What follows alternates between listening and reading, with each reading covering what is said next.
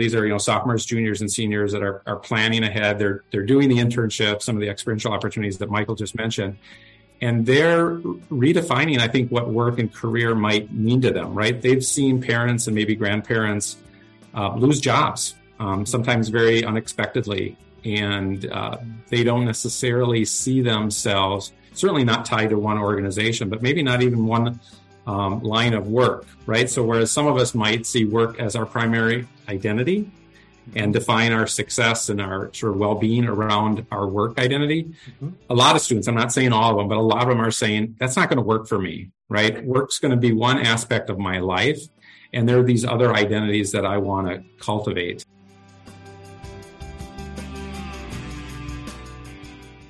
Hello, and welcome to Student Affairs Now. I'm your host, Keith Edwards. Today, we're talking about the new book, Mapping the Future of Undergraduate Career Education, Equitable Career Learning, Development, and Preparation in the New World of Work. I'm joined by 4 contributors who've thought about, written about, and put this into practice, and I'm so excited to learn from each of you. Student Affairs Now is the premier podcast and online learning community for thousands of us who work in, alongside, or adjacent to the field of higher education and student affairs. We release new episodes every week on Wednesdays. Find details about this episode or browse our archives at studentaffairsnow.com. This episode is brought to you by Stylus. Visit styluspub.com and use their promo code SANOW for 30% off and free shipping. And today's episode is also sponsored by Simplicity, a true partner. Simplicity supports all aspects of student life with technology platforms that empower institutions to make data-driven decisions. As I mentioned, I'm your host, Keith Edwards. My pronouns are he, him, his. I'm a speaker, consultant, and coach, and you can find out more about me at keithedwards.com. I'm broadcasting from Minneapolis, Minnesota, at the intersections of the ancestral homelands of the Dakota and the Ojibwe peoples. Let's get to the conversation. I'm so grateful to have all of you here with us today. Tell us a little bit about you and how your experience with career education as we get started here. And Melanie, you're joining me here from the Twin Cities as well. Go ahead and introduce yourself to us. Sure. Thanks, Keith, and thanks for having us. So my name is Melanie Buford, pronouns she, hers. I have had an interesting journey with career education. It's been perhaps more diverse than most in the sense that I actually started in workforce development in the nonprofit world in 2010. And so I did AmeriCorps and I worked with an organization called Year Up that does kind of career support for folks who have, for various reasons, struggled to complete the traditional 4-year college timeline. And so started doing that and then moved into higher education.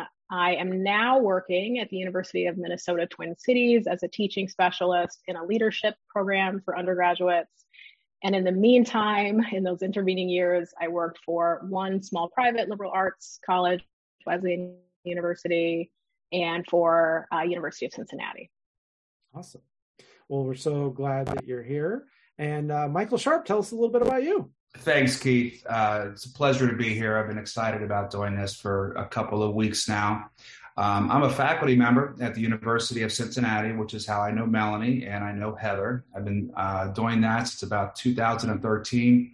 I'm also the director of our service learning program, have been doing that since about 2008. And service learning is part of a larger umbrella organization at UC called the Division of Experience-Based Learning and Career Education.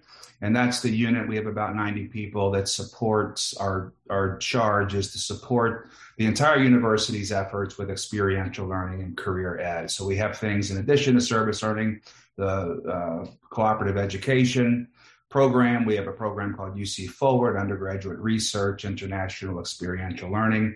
It's a lot of fun. We're going through a lot of changes at UC, and thanks again for having me. Yeah, really glad that you're here. And Melanie is the lead editor, and Michael and Mike, you're another editor. So Mike, go ahead and tell us a little bit about you. Great. Thank you, Keith. It's a pleasure to be here. I am Michael Stebleton, he, him, his pronouns. I am professor and coordinator of higher education here at the University of Minnesota, where we have graduate programs and master's and PhD. My background, similar to Melanie, I think it wasn't exactly a straight one, and that's sometimes we oftentimes talk about that in higher ed and career education. Is I got my start in academic advising through counseling psychology, and worked in student affairs for a number of years, both in academic advising and career services before coming back to get my PhD and then join the faculty. And so I've been at the University of Minnesota since 2008. And much of my teaching and research is really looking at factors that contribute to college student success. And career education is part of that success journey. My teaching and my research interests really focus on issues related to future work, the changing workplace, and then looking at career as story and narrative. And we'll perhaps talk about that a little bit later. And so when Melanie approached me to join the team, feels like a long time ago, but it's probably about 1.5 years, 2 years ago. It was just a wonderful opportunity to collaborate with both Melanie and Michael on this project. So thank you again for inviting us. Well, awesome. And we got the 3 editors who also contributed different chapters. And we have another author contributing a chapter. Heather Nestor is joining us, who wrote the chapter Infusing Career into the Curriculum and the Problem of Indecision. It's a great title for a chapter, Heather. Tell us a little bit more about you. Hi, all. I'm Heather, she, her, and I'm currently an assistant professor at the University of Cincinnati, working in the Division of Experience-Based Learning and Career Education, which is always a mouthful to say out loud. My journey kind of started more in undergraduate admissions, so I spent a lot of time dealing with recruitment, working with student organizations and tour guides before I transitioned to a role within career education, working a lot of more on the employer side to begin with. I did a lot with post-graduation data, helping with career fairs and events, and slowly transitioned into career coaching different majors within the College of Arts and Sciences, managing our peer career coach program that we have, which has flourished and grown since it really got started, until I transitioned to the current role that I have, which is teaching career education courses primarily to students within the College of Arts and Sciences. A lot of times I'm working with exploratory students, pre-health students, biology and psychology students make up, I would say, the majority of my time. Awesome. Well, really glad for those introductions and getting to know all of you.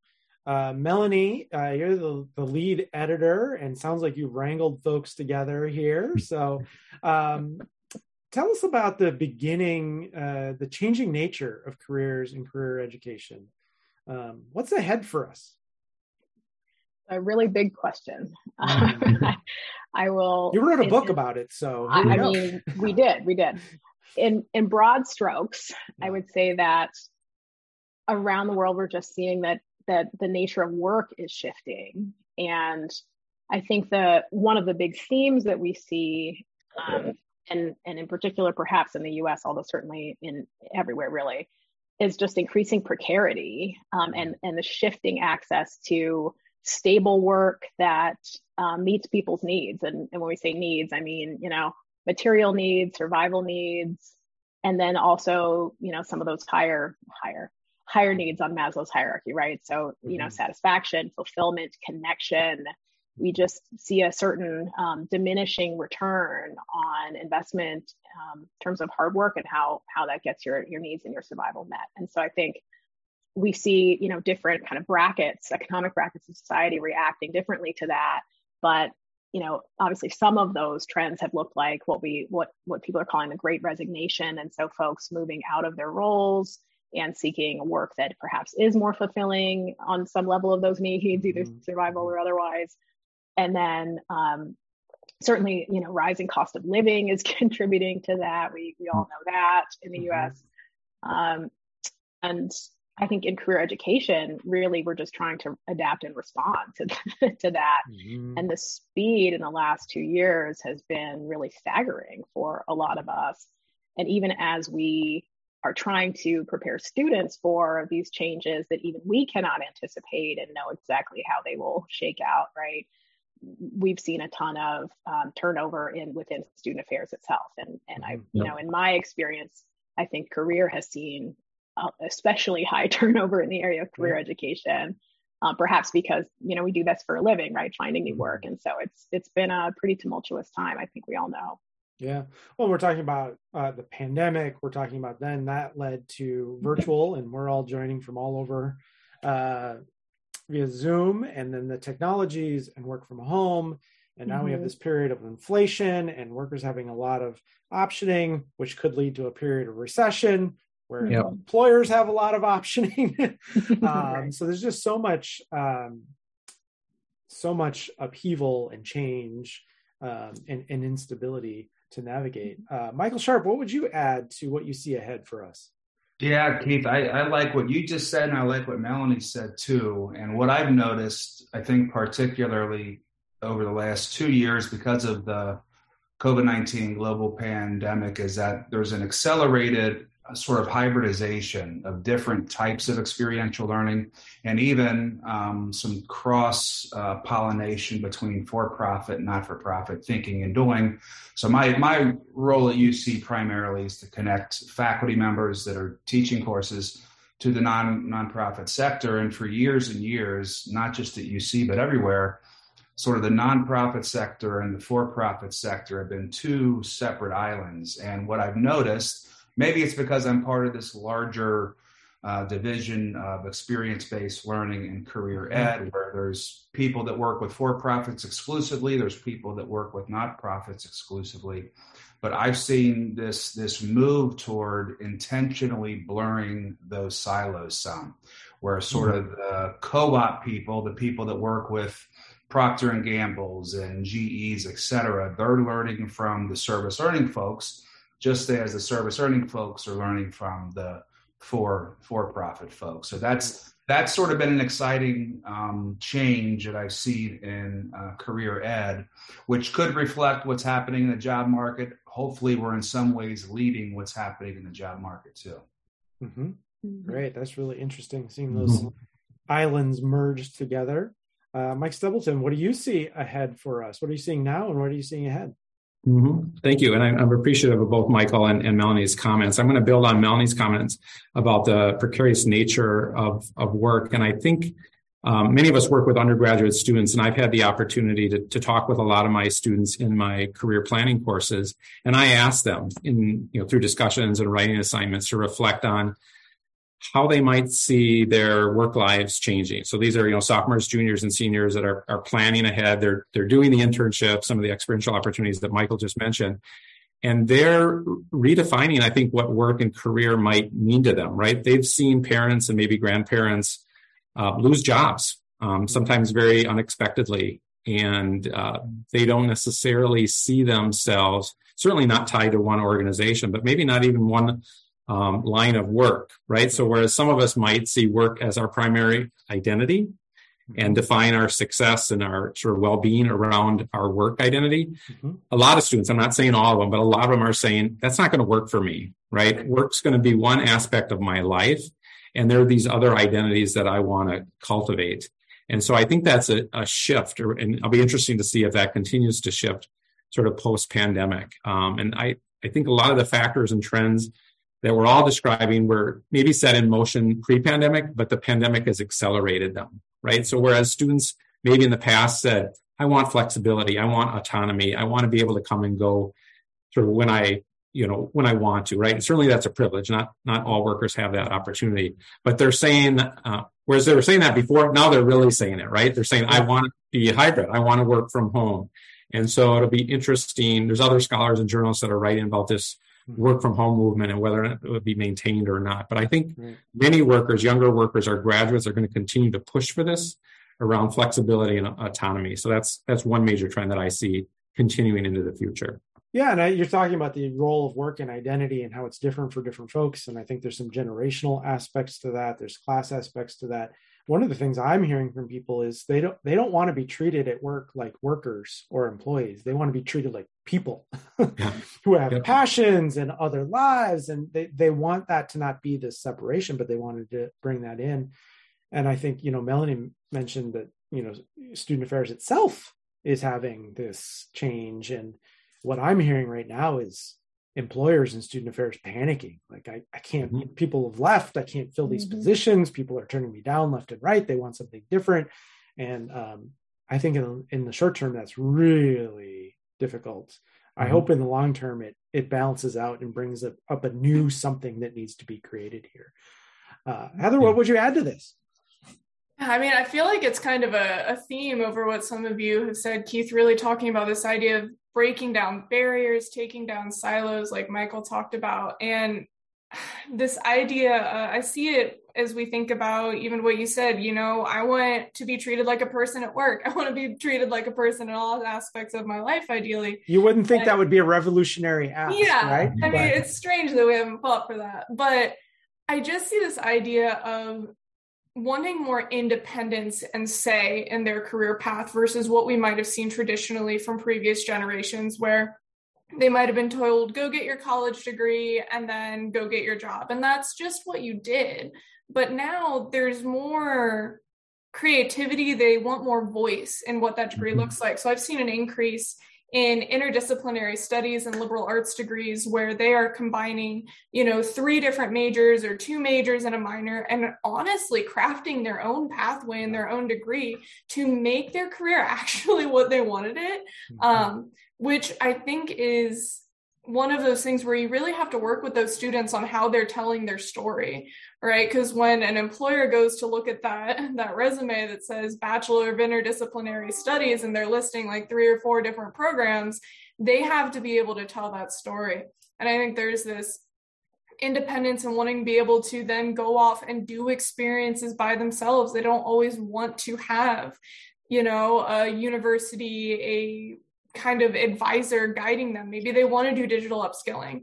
Maybe they found a really cool online resource where they've taught themselves how to do these different tasks and skills that they're bringing to the table. And then it comes on some of the career education professionals to be like, okay, the skills are there. We just have to teach you how to talk about them and remind them that these skills are valuable and not just something that they did one-off and they're adding.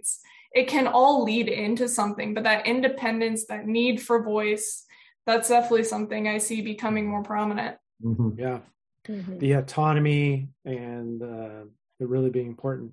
Well, Mike, the book's subtitle is Equitable Career Learning, Development, and Preparation in the New World of Work. Tell us a little bit about how equity calls, goals, and aspirations are shaping the future of career education. Okay. You asked big questions, Keith. I feel like each question could have been a podcast by itself. Melanie and I were prepping over it and like, wow, he nails it, but yeah, ask him global questions. That's good. Lots of flexibility there.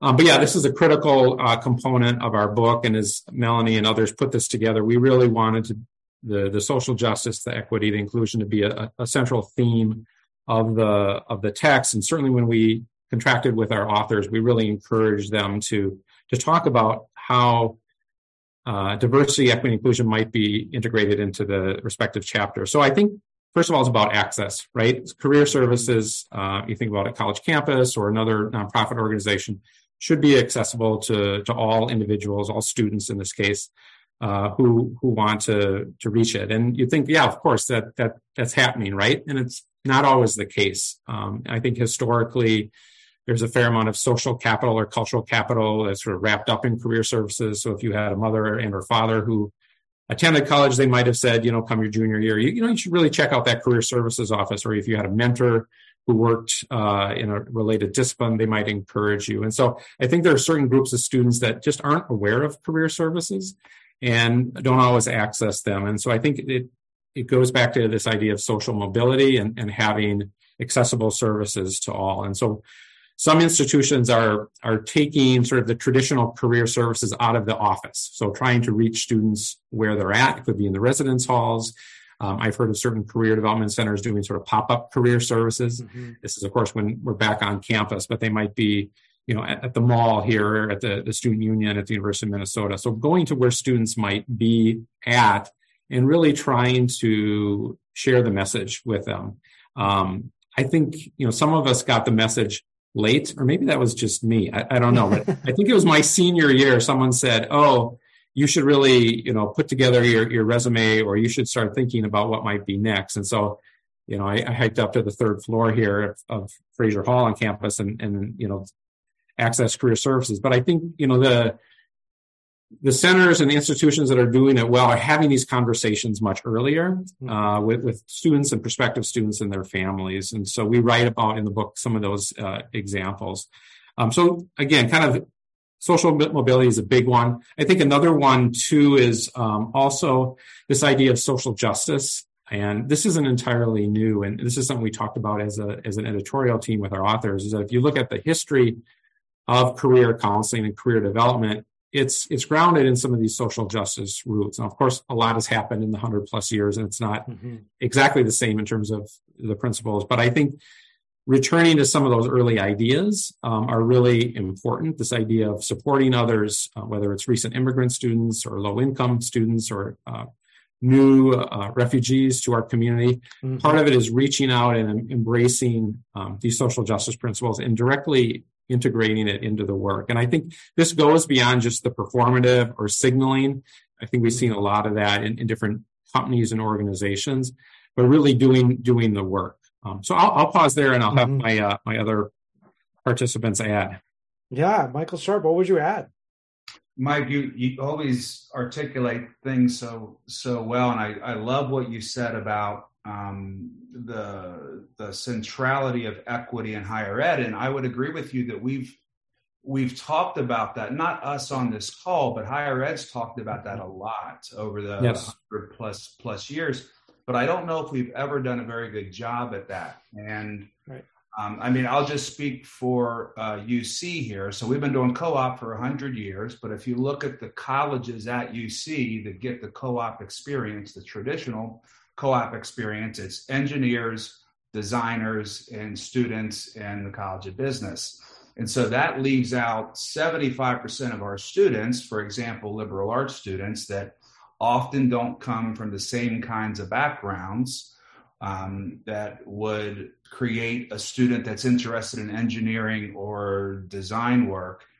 And so what excited me about this book when Melanie approached me about it was this idea of how can higher education back up the rhetoric? How can we be leaders in the world? We talk about social justice, we talk about equity, but are we preparing students to actually do that? And I don't know that we've done a very good job. What's been interesting, and this sort of gets back to the first question, Keith, is that it's almost like we've responded to students requesting that. So students don't want a 4-year degree to go get a job. They want to become a more full human. And so they're saying, even the engineers, no offense to any engineers out there, even the designers, they're saying, I want a life that matters, that helps others. And so I think in some ways, higher ed's are responding to the world. And I hope that we transition into a place where we're sort of leading again, where the globe and our communities can look at higher ed and say, hey guys, what are you doing about climate change? What are you doing about poverty? What are you doing about communities existing in isolation? And hopefully higher ed, all the smart people in the room, that's what we'd like to say about ourselves, catch up to the conversation. I'm so glad to hear this perspective, because I think one of the things that's really been disheartening in my career in higher education is that there's this, is higher ed for a job or is it for a fulfilling life? And I feel like we've had so many economic factors as the price goes up and debt goes up. We've sort of centered the job, and not career, like the first job after that summer, right? That first job. And I think for so many years, we've matched what we thought people wanted to hear and made the case for higher education around that first job. We've seeded the value of learning how to learn and how to be in community and civility and equity and living this rich life. So I'm so glad to hear the students are going to swing that back a little bit, because I think that's so desperately needed. Melanie, what would you add here about the equity in career education with and for our students? Yeah. I mean, I so much has been said already that I think really nails it. I have just a few comments. I would say, this is such a tough issue in the sense that I really think that, kind of building on what's already been said, there's the issue of access, right? So, how do we make sure that all students can access the career programming that we have? And right, that's one part of this equation around equity. And I think what I've seen is that people really define equity differently. Some people are really saying equality and access and not necessarily equity and social justice. And I think that those four things really get conflated quite often. And so part of what I think is challenging is that, we know how to say, okay, how do we give all students access to what we know are high impact programs like co-op, like fully holistic service learning programs, like required courses, career preparation courses. That's a technical problem, right? And I think we know how to solve technical problems. What I think is often more recalcitrant is what is beyond access.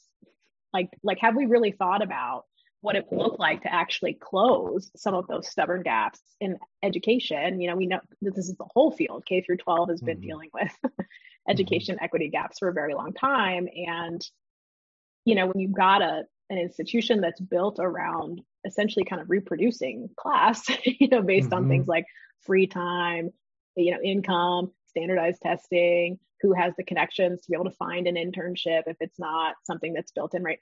We know that these things just reproduce the very capital, to use that word, that students come in with. And so I think that it's a stubborn problem. And I think what's beyond access is really more of an adaptive problem. How do we think about how to shift this institutional structure to begin to close those gaps for students of color, for BIPOC students, for students from low-income backgrounds, working class students? Like, how do, students with disabilities, how do we begin to really think about what it would look like? For instance, many co-op programs have a dedicated professional whose entire job is to get you a position while you're in school so that you can make money and go to school and come out financially stable and with great experience. And if we had that available to all students and we were held accountable to a 90% employment metric, right, that would look like one thing. But the resources that would take would require a massive redesign of higher education, right? And we know those models are happening, and we're trying to provide access. But I just think that it's really a bigger challenge than talking about the importance of equity, talking about the importance of access. It's going to prove resistant because it's really not designed for that. We know that social mobility in the U.S. is just not that great. Like, not that mobile.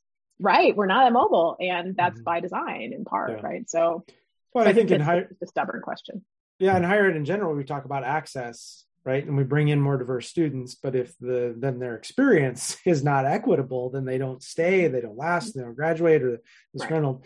And I also, you're reminding me that, more equitable resources, services, opportunities for all of these students not only benefits them, but all of us as they go on to then invent things that are so crucial or find solutions that other people wouldn't have found. I mean, that really is a benefit for everyone. Heather, what would you add here around equitable career learning, development, and preparation going forward? You've had some great seeding here. What do you want to build on? Yeah, I would agree with Mike in the idea that I think that a lot of these questions could stand alone and we could have very long, in-depth conversations. I think this one sticks with me a little bit because the academia was not built on diversity. It was not built on equitable access. And when we acknowledge that as just something that's true, it bleeds into everything we do. Whether you see yourself in a certain career, whether you see yourself within the academy or wherever you're going. And it can be really frustrating when we talk about access. I fully acknowledge that I was probably somebody that was not meant to make it to college, let alone be working in higher education. I was low income. I was a first generation college student. I've had my identity erased multiple times, being told that I don't count as Asian American because I don't look Asian enough. I've had HR boxes changed on me without my consent. It's been a wild ride. And The thing that makes me want to believe that we are hopefully moving forward in a positive direction is in the past few years, I think we've seen more of a call for actual change. Not these highlights of, hey, I said the right words or I included the right things in my presentation. I know UC has been pushing a coalition against anti-racism that has been doing a lot of really active work involving academic affairs, student affairs across campus. I think what we're seeing is that it's no longer becoming something that we are just adding to the curriculum or we are just adding to the program or list of things that students can take advantage of. It is being intentionally integrated. And in some places we are very behind and we're trying to play catch up. But the fact that we're actually trying to catch up gives me at least some kind of hope. I see in classes, are we actively including conversations about generational differences, race access? Do you see yourself in your career and what identities are missing? Are you bringing in Title IX? Do you have public health training when you're working with your pre-health students so they know what is going on in society and how sociology impacts that? So maybe that's a tie-in with the idea of more interdisciplinary programs, is that we're seeing that idea come back, that as a society, we need to be focusing on that and then changing how are we impacting careers as we move forward. So to me, I want to be cautiously hopeful. All right. Yeah. Well, let's stick with you then, Heather, and you're cautiously hopeful. You talked about some of the change that you're seeing, and instead of getting at equity on the margins and fixing where it's not working, but really integrating it in and centering it. What are some of the other paradigm shifts that are needed in career education going forward? So I think it kind of talks about what has already come up a little bit. Why do we go to college? Why are we here? Is it to get a degree? Is it to find a job? How does that play into socioeconomic status and where you want to be and where you came from? And I think if we're really thinking from that access of making things more accessible, we need to do it with more integrated programs in your curriculum, whether you are putting career education touch points directly at your first, mid-collegiate, and senior level, like the University of Cincinnati does, or you are looking at other ways to get students in an actual setting where they're thinking about career education. I think when we think about career ed, until you are taught to reflect about it, or until you are told what questions you should be asking yourself, why would you know at 18 years old what questions you should be asking yourself about career education? Like, there's no reason you should know, and until somebody's there to help you. And I think the more it's integrated and it's really intentional, we take luck out of it. You are no longer hoping that student walks into the career center. You are like, I remember being in college, I'm like, oh, we have a career center. And I stumbled down there in my third year. Like, what is this place? It's mysterious. You're a year ahead of Mike. So exactly. You're doing great. You're advanced, Heather. Just figuring things out, hoping. But if we actually integrate it into the curriculum, we take that luck out of it. And then the more integrated it is, and the more your students become accustomed to that, the more you can personalize the material. And I say that as, instead of a, really broad career education course, can you teach a course specifically to biological sciences students? And that's something that I think UC does a really strong job at. And we are branching outside of the traditional co-op programs. So I teach a class specifically for mid-collegiate biology students. I teach a mid-collegiate class specifically psychology students, and we have a few different programs that do that. And that's what I think is really helpful when we're thinking about accessibility as well, especially as we made it through COVID. I think just diverse formats. And it goes back to this kind of conversation that we heard in higher ed about when everything started to go online and we saw accessibility challenges, some of them were healed through that. You didn't have to worry about travel. There was more closed captioning. There was more recording. There was more access. And I think that can kind of translate into the classroom and how students can access services. If you have a distance learning student and they really want to take advantage of career services, but you only have in-person, on-campus locations, then you're leaving out an entire population of students. But if you have online virtual walk-in hours or online meetings, then all of a sudden you can engage with that population in a better way. So that can be services in general, but also just coursework. Are you offering asynchronous content? Are there hybrid courses because some students are working and maybe one day a week in person and one day online material is something that is easier to let them accept who they are as a whole person and still engage in education. So I think kind of trying to acknowledge these different approaches and intentional integration is going to help move us forward. And a lot of both and. I mean, I just look back knowing what I know now, how many career services professionals I made give resume workshops in residence halls at 9 p.m. dozens of times. And I just go, why didn't we record that and send it out to everybody one time? And then they can watch it and they can watch it again and they can share with their parents and they can watch it in 6 weeks when they have an internship. Like, and that would have been better for the students. That would have been better for everybody. So we're learning slowly, but we are learning. Yeah. And Melanie, I think it helps if we think about scaling when we're thinking about whether your team is small or large. If you're recording things and you have 3 people that can't go to every single student organization meeting, then you can start to scale in that way. Yes. Melanie, what other paradigm shifts are going to be needed to go forward?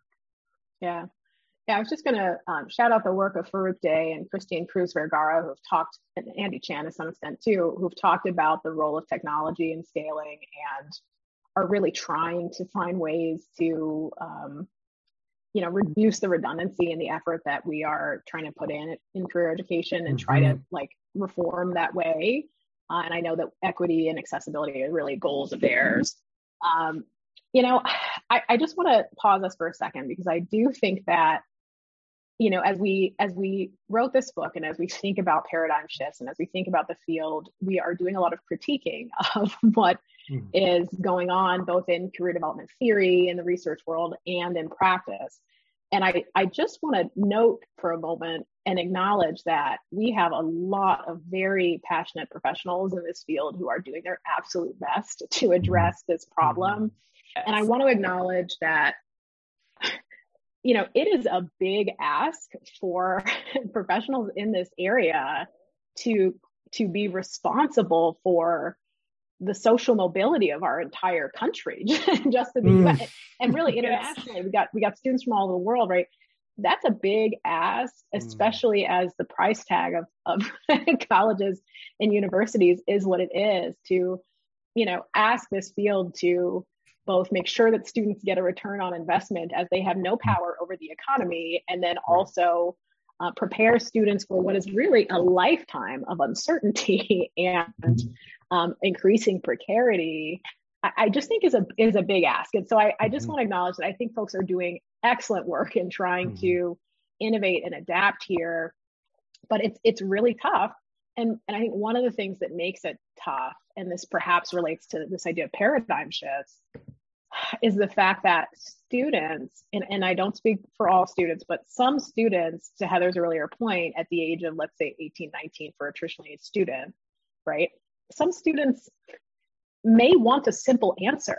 They may not want to hear, you're going to have 40 years of precarity and ambiguity and chaos as you scrabble your way toward a career that not only satisfies you and your family's material needs, but also your needs for fulfillment and finding your destiny and contributing to the world and changing the world. I think that's a little tough. And a lot of students, I think, we've all seen this, students will come and say, can you just give me a job title? I'm tired. I'm barely making it through college at this point. I don't know that I want to hear that there is no right answer and I can do anything.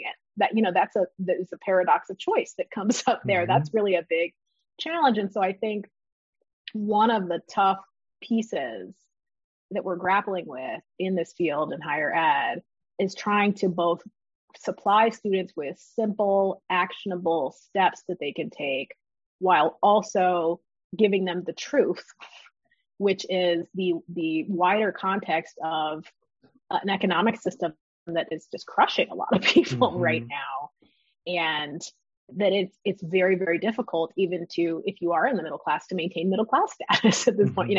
We have a retirement crisis. I just think it's a big ask. And I think that is one of the paradigm shifts that we need which is to begin to look at the bigger picture as career educators and really move beyond the simple one-to-one matching approach of, hey, here's your personality, here's a job. Oh, you're artistic, be an artist, without supplying students with the broad contextual factors, historical inequities, systemic issues, access issues, the role of technology, the evolving relationship with work from home. I mean, I think we struggle to not overwhelm students, but there is an increasing need. And at least I personally feel a certain responsibility to give them the whole picture. Yeah. And I think that it's really hard to receive that as you might be a student, especially if you have a marginalized background or struggling with financial insecurity, to receive that message as you're halfway through college,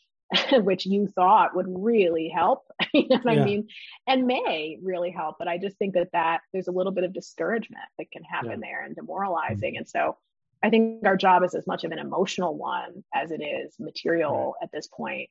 And that, in my opinion, is one of the paradigm shifts that we need to grapple with is how to do that work responsibly. Yeah. And how do we know all of that and have that context, but then also recognize where is this student at and what of that is relevant or too much, too soon, and meeting them where they're at. Exactly. Michael Sharp, what would you add? What needs to shift in our paradigms here? So this is going to sound hypercritical of higher ed, which I think I've done a few times in this interview. Go for it, Michael. Melanie just balanced you out, so go for it. We're good. I think that higher ed needs to put their money where their mouth is. And I'm going to give you an example. As a huge sports fan, if you look at where universities spend their resources, what are they spending their resources on? And so, again, I'll speak for Cincinnati and UC. That's the only school I've ever worked at, only school I've ever been to.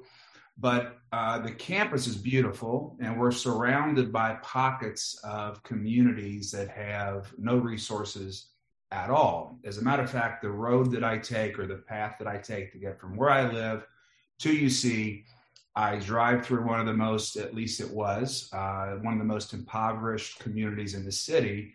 And so there are every day at, 11 o'clock, 2 o'clock, there are teenagers, 12 years old, 14 years old, out there with nothing to do, right?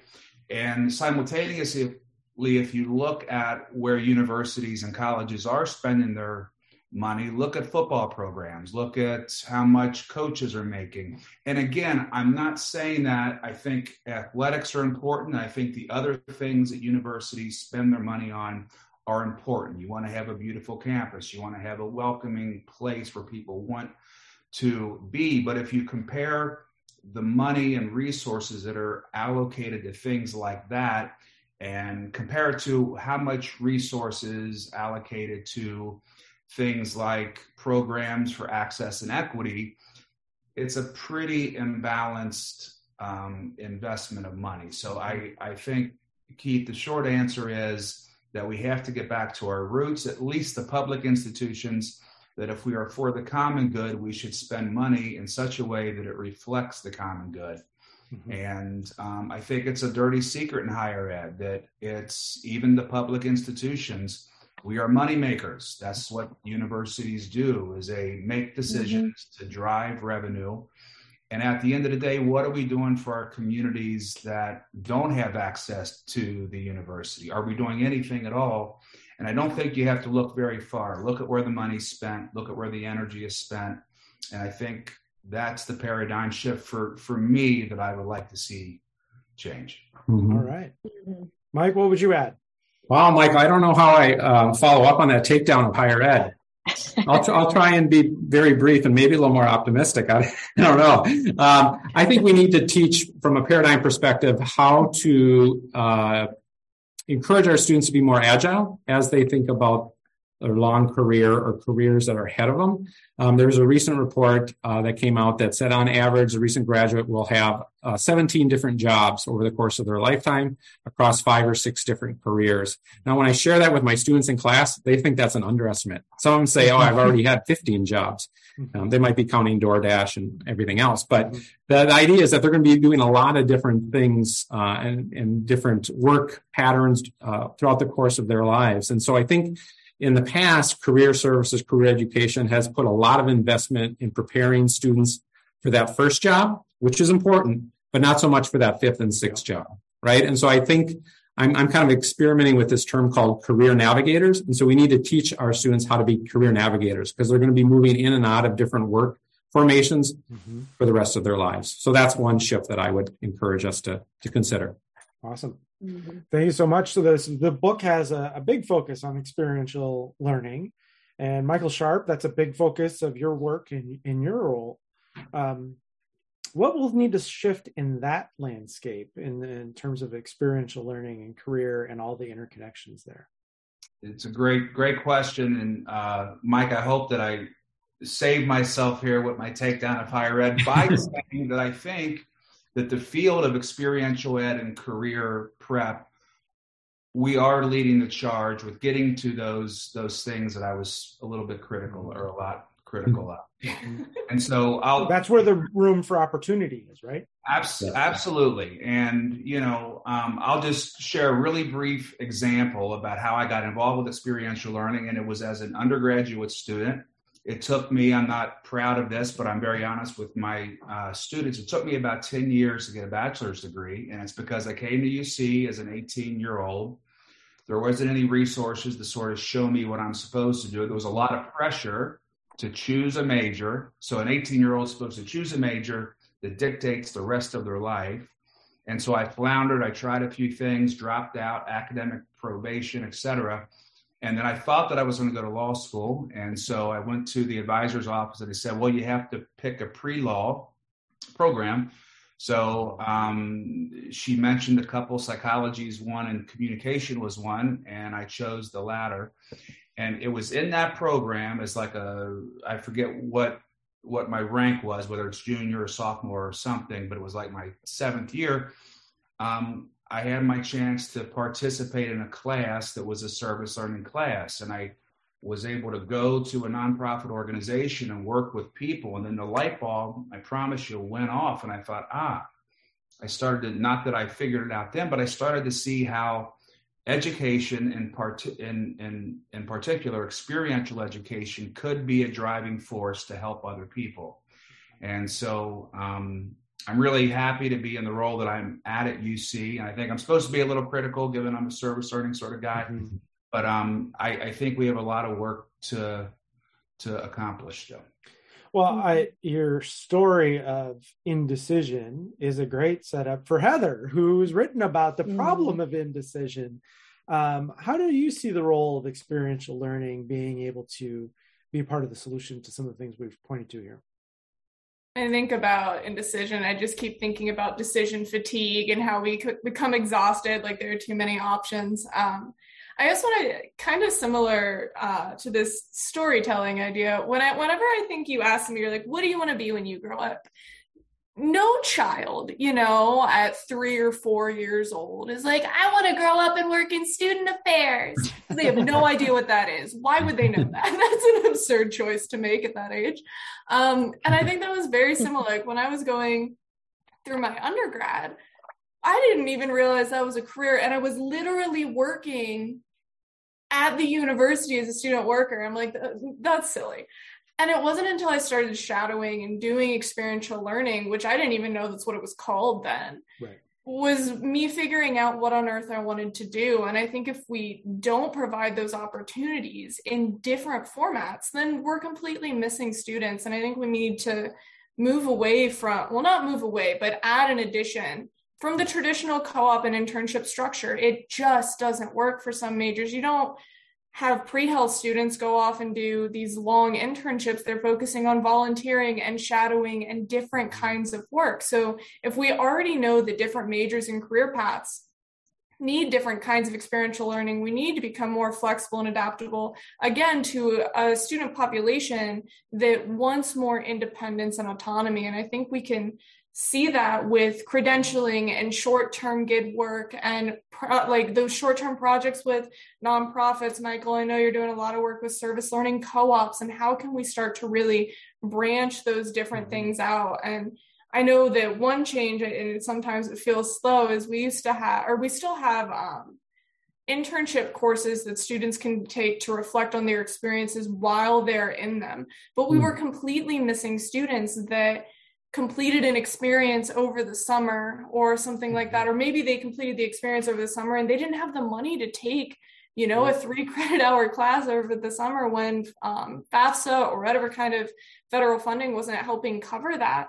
And now we have a course that they can take where they can reflect on a previous experience. So I think this idea of experiential learning can shift to become more accessible to students by just making it more flexible in opportunities on how to access it, but also the kinds of opportunities that are available. So the larger range of students can actually engage in them.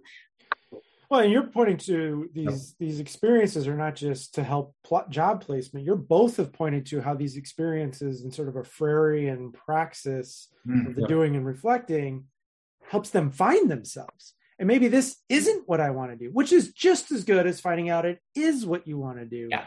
And sometimes for some of us, I can't tell you how many people in my teacher ed program love teaching until they were in a classroom. And they're like, it's not for me. And it was really unfortunate that happened so late in the game. And I think these opportunities provide that. Mike, what would you add here?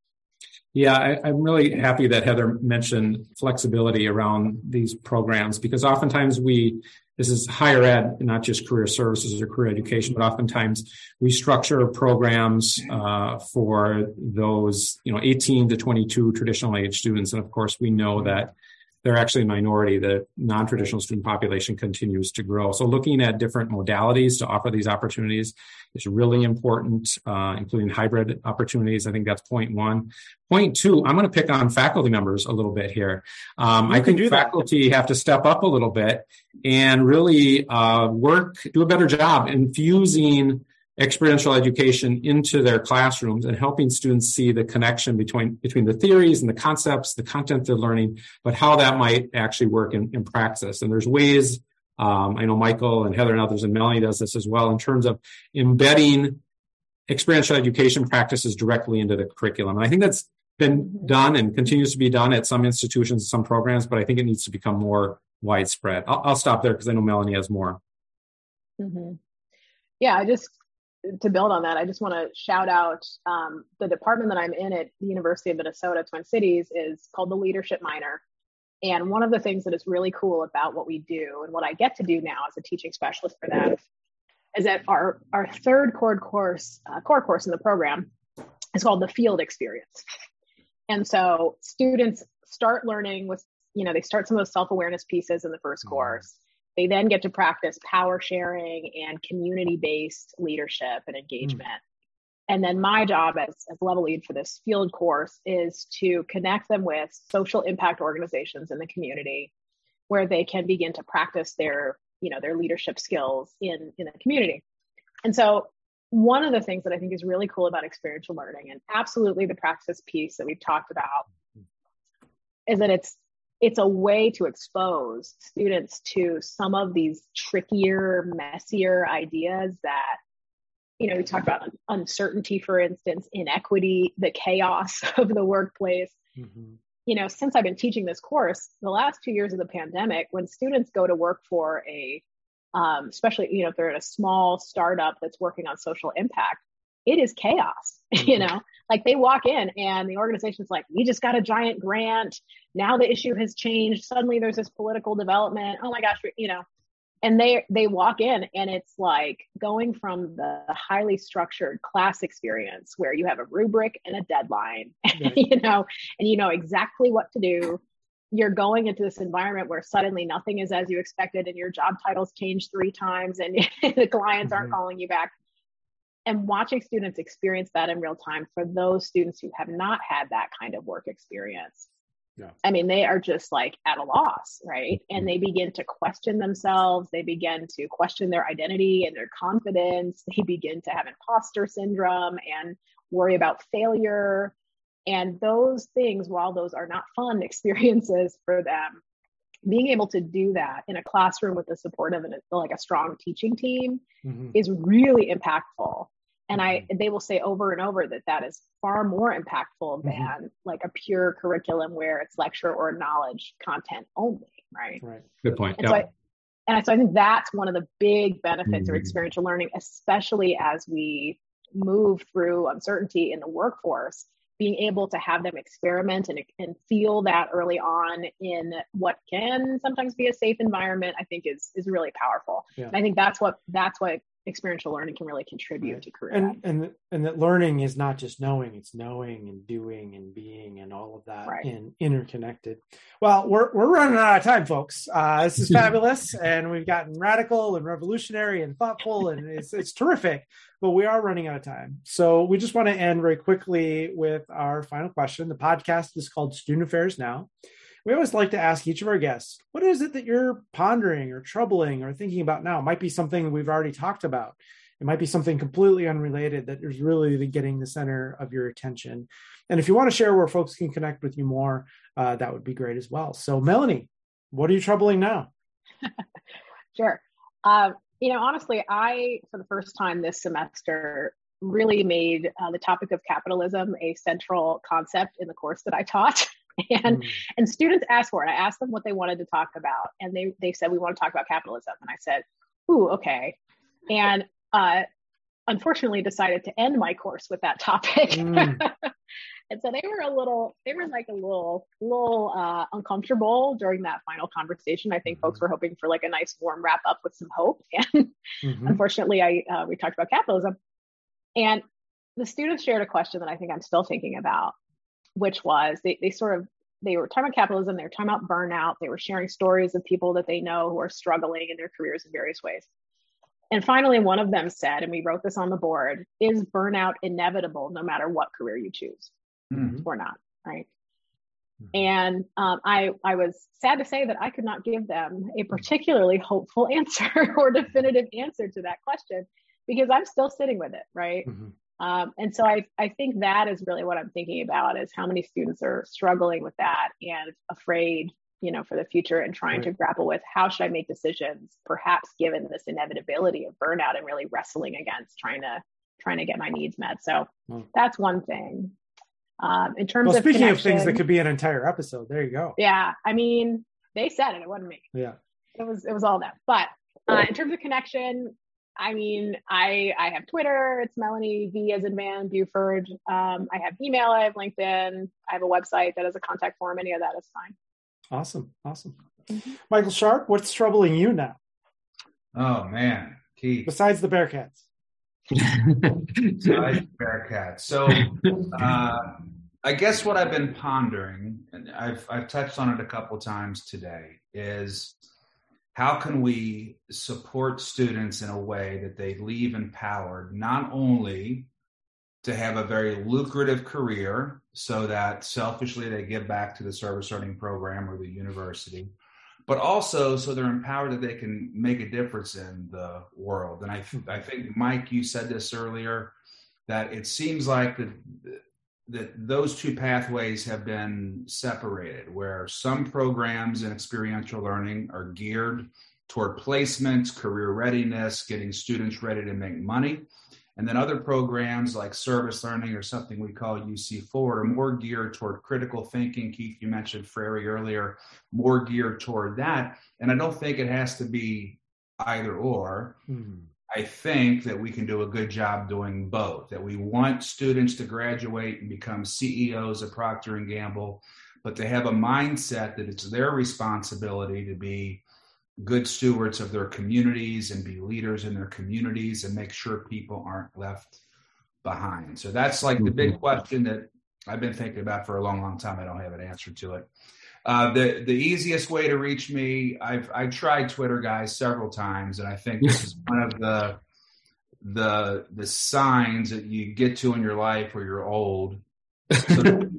So the easiest way to reach me is at sl@uc.edu, which is literally an email address. I do have a LinkedIn profile. It's probably not very good. It's not been updated in a while. But SL stands for service learning at uc.edu. It's the best way to reach me. That's the shortest email address I've ever heard. That's awesome. Mike, what's troubling you now? Michael, I thought you were going to give us your landline number, so I'm glad you got the email. So Yeah, I want to share just a brief story. I gave a presentation, it was about a year ago, and a woman student came down to introduce herself afterwards. She was about 20 years old. I think she was a junior at this institution. And she said, she asked me a question that to this day continues to haunt me, and I'll share it with you. She said, how can we be so young yet feel like we are running out of time? And I was kind of composed myself. I'm sure I gave a very inadequate answer, but it made me realize how anxious students are about these decisions and these questions. And I think college student mental health, I know, Keith, you've covered numerous sessions in other episodes, so that's been well addressed. But I'm also thinking about how can I reassure my students that they have a long life ahead of them and they don't need to make this one perfect decision at the age of 21 or 22 or 32, depending when they finish up. And so I've been thinking a lot about that, but I'm going to stop because we want to hear from Heather. There you go, Heather. Close us out. Final say. What are you troubling now? Yeah, I think I'm kind of sitting with a few things, especially that Melanie talked about earlier, is this, there's so much being asked, right? And to use Michael's words, are we putting our money where our mouth is? Like, how are we supporting these different initiatives and all these new asks that are coming down the turnpike? I mean, I feel like every year there's a new initiative, and whether you have more people or not is kind of irrelevant. There's a new initiative, and it's how to balance that. So I think there's definitely one side of the house where I'm wondering, how do we support financially these new programs in a really sustainable way, not here's a shiny thing that fizzles out in a year, as well as how are we actually financially supporting the people working in these roles?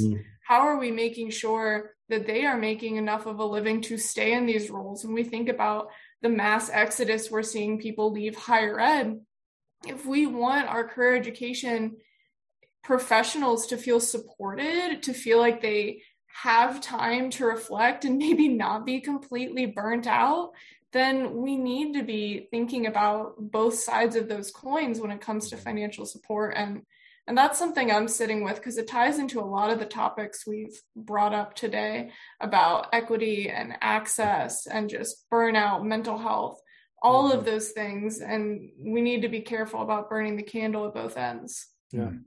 The meme I saw this morning was Morpheus from The Matrix with the red pill and the blue pill saying, would you like low wages or ridiculous hours? And then it was academia, and Morpheus was saying, why'd you take both pills? Yeah. So that's where we'll end. This has been terrific. Thanks to all of you. Thanks for the great book. Thanks for your leadership and your work and your writing and your thinking. And thank you for sharing with all of us here today. Thanks also to our sponsors, Stylus and Simplicity. Stylus is proud to be a sponsor for the Student Affairs Now podcast. Browse their student affairs, diversity, and professional development titles at styluspub.com. You can use promo code SANOW for 30% off all of their books and free shipping. You can also find Stylus on Facebook, YouTube, Instagram, LinkedIn, and Twitter. And Simplicity is the global leader in student services technology platforms with state-of-the-art technology that empowers institutions to make data-driven decisions specific to their goals. A true partner to the institution, Simplicity supports all aspects of student life, included but not limited to career services and development, student conduct and well-being, student success, and accessibility services. To learn more, visit simplicity.com or connect with them on Facebook, Twitter, and LinkedIn. As always, a big shout out to Nat Ambrosi, the production assistant for the podcast, who does all the work behind the scenes to make all of us look and sound good. And if you're listening today and not already receiving our weekly newsletter, please visit our website at studentaffairsnow.com. Scroll to the bottom of the homepage and add your email list to our MailChimp list. While you're there, check out the archives. I'm Keith Edwards. Thanks again to all of our fabulous guests today and to everyone who's watching and listening. Make it a great week. Thanks all.